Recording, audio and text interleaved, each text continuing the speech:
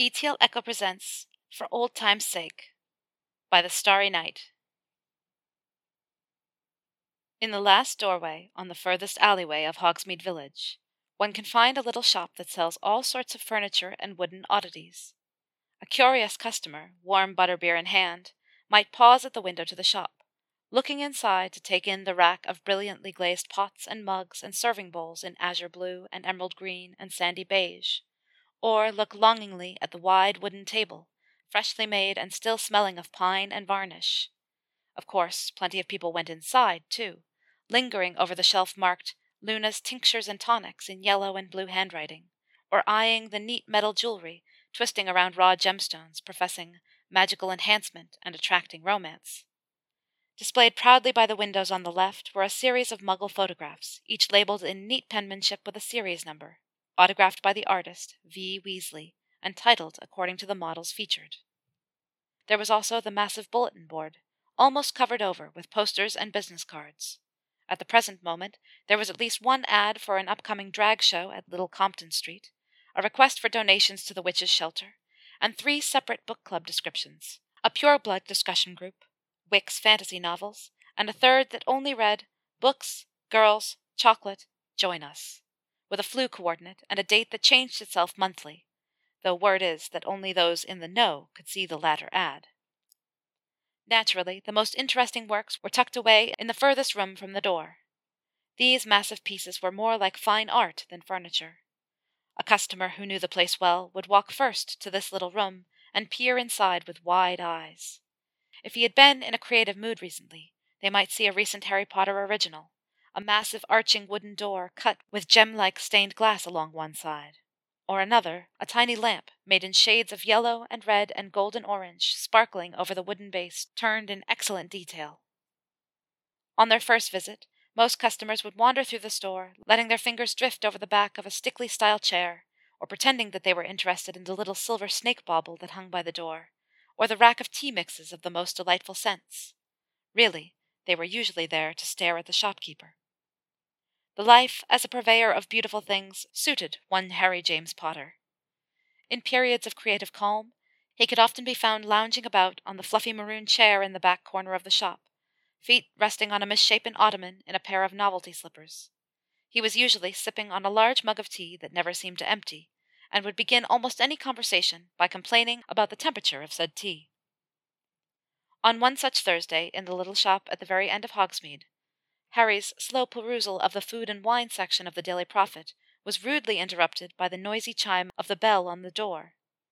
Harry did not look up, continuing to stroke a hand over the little white and grey cat that had wandered in from the street 2 days past.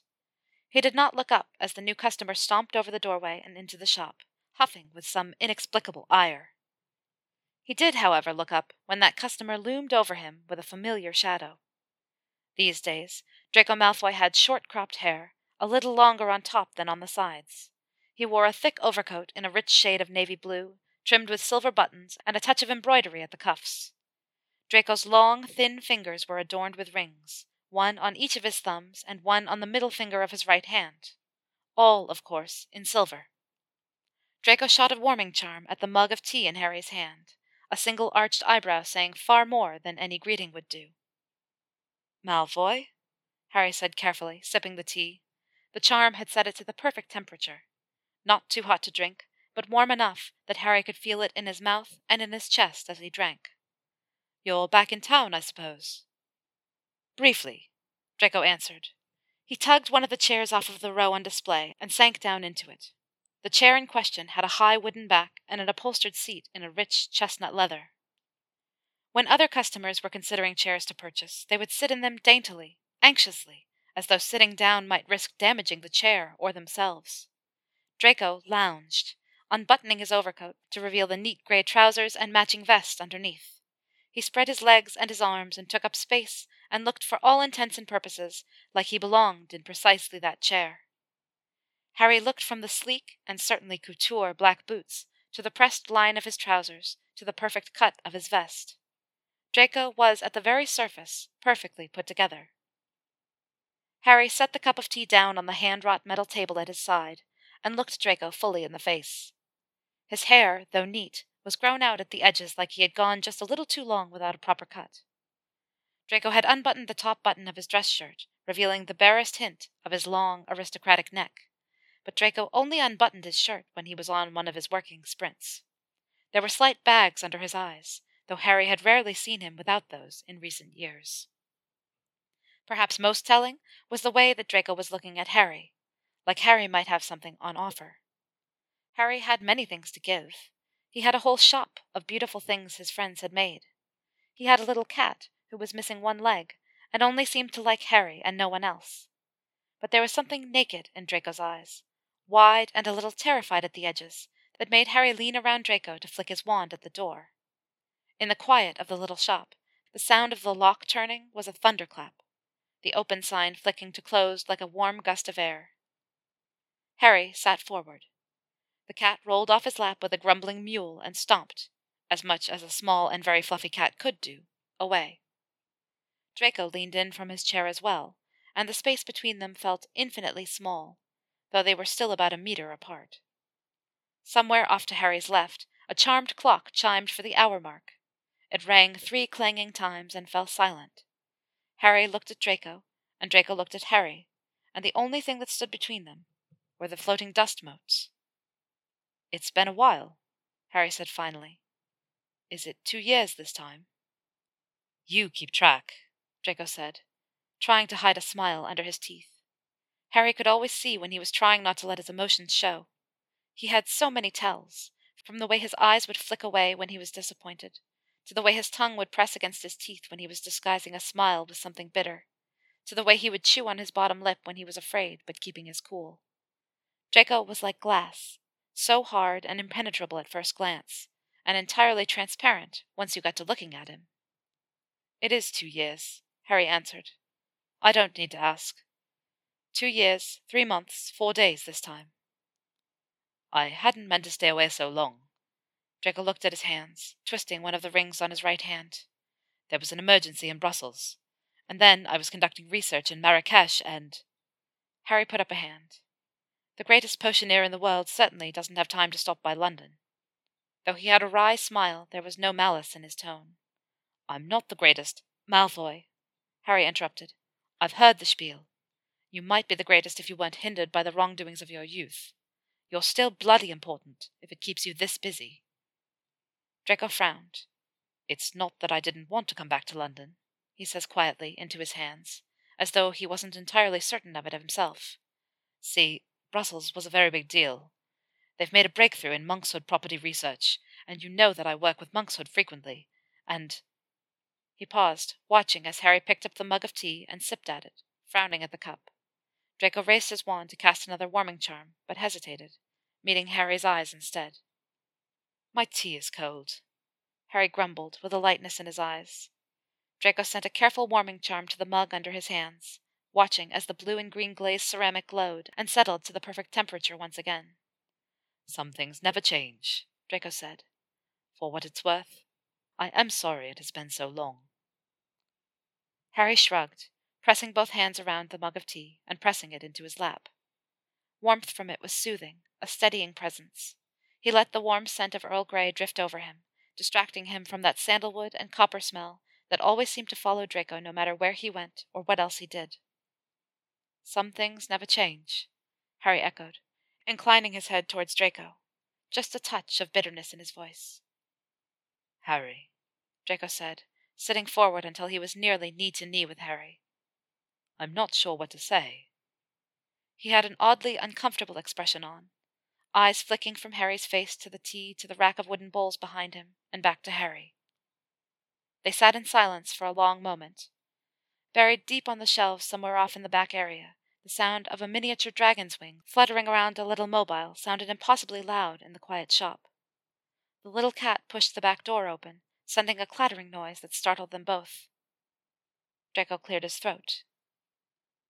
"I missed you." He said it like the words were an offering, placed in the tiny space between them. It was like a dam broken. Harry covered the space left between them in a second, knees bumping up against Draco's, reaching for him, for his hands. Harry tugged the hand with the ring on the middle finger, reaching to hold it, to feel his skin against Draco's, and Draco let him, nearly sobbing with the feeling of it. I missed you, too, Harry said, voice cracking. Every fucking time. He shook his head. I say that I won't wait for you, that I can't stand sitting around this place wondering if you'll deign to come back. I always do, Draco murmured, running his thumb over the back of Harry's knuckle. He was chewing on his lower lip and avoiding Harry's eyes, and Harry wanted to just beg off and hold him completely, but the ache in his chest was louder. I always come back. Eventually. Harry shook his head, staring at the place where Draco's hand rubbed over his. Maybe by next time you come back, I'll have found someone new, he said bitterly, though he meant the words. Draco's thumb stilled its gentle movement, then picked up again. I've told you. I would understand if you did, he said under his breath, though Harry knew what it cost him to say it. Harry knew because it cost him the same to threaten it. You know I wouldn't. Harry stood up, dropping Draco's hand and setting the tea mug down. He walked through to the back of the shop. Draco waited, sitting anxiously in the leather and wood chair. There were a few sounds of things shifting and a slightly alarming thud. Draco stayed put. Well, Harry said, emerging from the back room with a small package in hand. How long are you staying this time? I haven't decided yet. Draco reached out for the package as Harry handed it to him. It was heavier than it looked, though just big enough to fit in his hands. He ran a hand over the smooth brown wrapping, neatly folded and spellotaped, but otherwise unadorned. What is this? Harry shrugged, hovering between the chair and standing over Draco. Eventually he settled in the chair, picking up his mug of tea again and holding it with both hands. Draco ran a thumb underneath the tape, opening the package slowly, taking care not to rip the paper. That was always his way, no matter how much Harry teased him. He would never be the sort to tear through gift wrap haphazardly. Draco pulled the last bit of tape away from the paper, and it fell open on his lap to a soft gasp. This is beautiful, he mused, picking up the little silver and green glass snake statuette, turning it over and over in his hands, and holding it to the light. Draciterio, Harry said, nodding to the snake, and it activated, uncoiling under his hands. It curved across Draco's open palms, shimmering brightly in the soft light of the shop. It slid between two fingers and curled gently around Draco's wrist, as though claiming him, its little metal tongue flicking out, tasting the air. Her head swung towards Draco, and she blinked at him, inlaid obsidian eyes almost alive in their intelligence. They both watched her for a moment. Harry had forgotten how stunning the piece was, how lifelike as it slithered so sinuously onto Draco's shoulder. She was smaller than a little garter snake, not made to scale, and moved as though the glass and silver in her were her natural skin. They're usually made with mermaid scales added, Harry said quietly, though I had this one custom built. Draco looked at him, meeting his eyes, both hopeful and remorseful and wanting, deeply wanting all at once. The snake slid fully onto his shoulder and seemed to fall asleep there, tail flicking under the edge of his vest. I know you're very important, Harry began. Dr. Malfoy, Potioneer extraordinaire, and all that. I know your work is important to you. Draco looked about to speak, but Harry shook his head and went on. I would never ask you to give that up. I never will, Draco. He paused for only a moment. I still miss you. Even if I know all that, I miss you. Oh, was all Draco could manage. He sat forward in the chair, leather creaking, until his knees brushed against Harry's again. Harry, desperate for the contact, leaned forward too, setting the tea aside and reaching for Draco, pulling him up, pulling him in. They stood up and crashed together, arms sliding around each other until they were hugging so tight and so close that Draco could hardly breathe, could hardly tell if the heartbeat in his chest was his own or Harry's. He pressed his nose into the space behind Harry's ear, and Harry put his hand over the back of Draco's neck, brushing over the little hairs there. They weren't kissing. Didn't need to kiss for Harry to feel breathless with the feeling of it all. At some point they broke apart, far more slowly than they had come together. Harry enjoyed the soft flush across Draco's cheeks, and the way that the subtle pink went all the way down his neck, even through the little unbuttoned place. The silver and green snake seemed content, coiled happily across Draco's shoulders and looking like it belonged there. It probably did. Draco smiled, full teeth and everything, and Harry felt like he might be glowing, just a bit. He smiled back, leaning forward to press his forehead to Draco's. "I missed you," he said again, and pressed a kiss to Draco's cheek. They stayed like that, foreheads against each other, sharing breath, sharing space, just near to each other, until Draco interrupted it. "I brought a present too," Draco murmured against Harry's chest, "though it's far less heartfelt, and you're certainly going to laugh at me for it." He spread the palm of his hand against Harry's shoulder, pressing the tips of his fingers into the soft hand-knit heather jumper. "What did you bring?" Harry said, voice full of lightness. Draco pulled his hand away, reaching into his pocket. Draco offered up a neatly rolled joint between them, pressing his tongue to his teeth, a playful smile in his eyes. Harry looked at it and arched an eyebrow at Draco, who rolled his eyes. "For old time's sake, Potter," Draco drawled, waving it between his hands. "It's good stuff, I swear it. I had to stop off in Amsterdam to meet with... Well, he's a very interesting man. Specializes in dittany, would you believe it? Anyway," Draco shook his head, "I thought you'd be up for a bit of relaxation." Harry took the joint from him, twisting it back and forth between his thumb and forefinger. "Suppose I could be convinced," he hummed. "Amsterdam, really?" "Theories of tulip pollen as a mandrake alternate." Draco shook his head. "Ask me about anything but Amsterdam." Harry passed the unlit joint back to Draco and walked to the front of the store, jotting a quick note on the pad he kept by the door and spellotaping it to the glass. He flicked his wand, letting the shades close over the front, casting the inside of the shop in a subtle amber ambient light and a great sense of privacy. Harry stepped back to Draco, settling on the wide chair, and gestured for Draco to join him.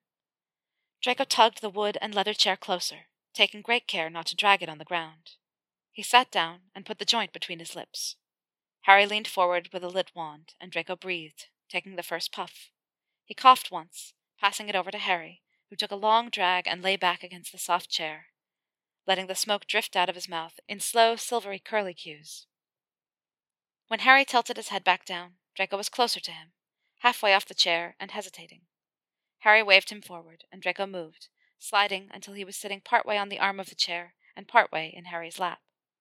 Harry put a steadying arm around him, tucking his fingers up under the vest and the dress shirt so he could press against Draco's cool skin. Draco took the next puff, eyes only for Harry as he did so. They were so close now, Draco's legs falling between Harry's, his free hand on Harry's neck. The little snake was coiled on Draco's abandoned chair, possibly happier for it. Harry reached for the joint and took a deep pull, leaning towards Draco even as it was still between his lips. He pulled it from his lips, holding it between his first fingers away from Draco, and nudged him closer with the hand at Draco's hip, asking. "For old time's sake," Draco said again, rolling his eyes as he leaned in to meet Harry's lips. Harry exhaled, passing the smoke through their mouths. It morphed quickly into a proper kiss, smoke leaking from the corners of their lips and Draco's nose as Harry kissed him fully, only remembering the joint enough to keep it from burning them or the chair. They kissed like they had never stopped kissing each other, fitting together exactly as they always had, year after year. Draco came up to breathe and snagged the joint, puffing on it and blowing the smoke across Harry's chin. Harry shivered and pulled him closer, looking for another kiss, and Draco granted it willingly, excitedly, free hand roaming across Harry's cheekbone, over the curve of his ear, settling against his shoulder. Draco took another drag and leaned in, kissing Harry through the smoke, mixing their air and their skin and their breath all in one. Somewhere, in a distant corner of the little shop, a wind chime rustled, sending a soft tinkling sound through the air. Harry's tea had gone cold once again. The cat was mewling to come in. The clock was preparing to chime for 4 o'clock, and Harry was more settled than he had felt in 2 years, 3 months, and 4 days. ETL Echo, echoing tales of enemies to lovers.